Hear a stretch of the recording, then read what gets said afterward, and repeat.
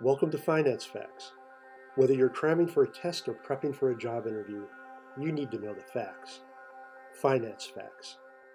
What is return on invested capital? Okay, another important metric you need to know about is return on invested capital. So let's chat about it briefly and make sure you're up to speed. Return on invested capital, sometimes abbreviated as ROIC, is a ratio used in finance, valuation, and accounting. ROIC measures the profitability and value-creating potential of companies relative to the amount of capital raised from both equity and debt.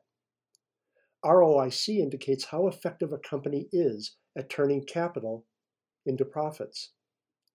ROIC is calculated by dividing the after-tax operating income by the average book value of invested capital.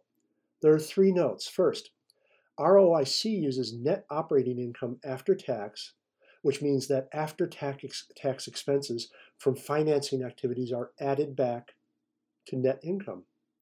Second, ROIC uses book value of the invested capital.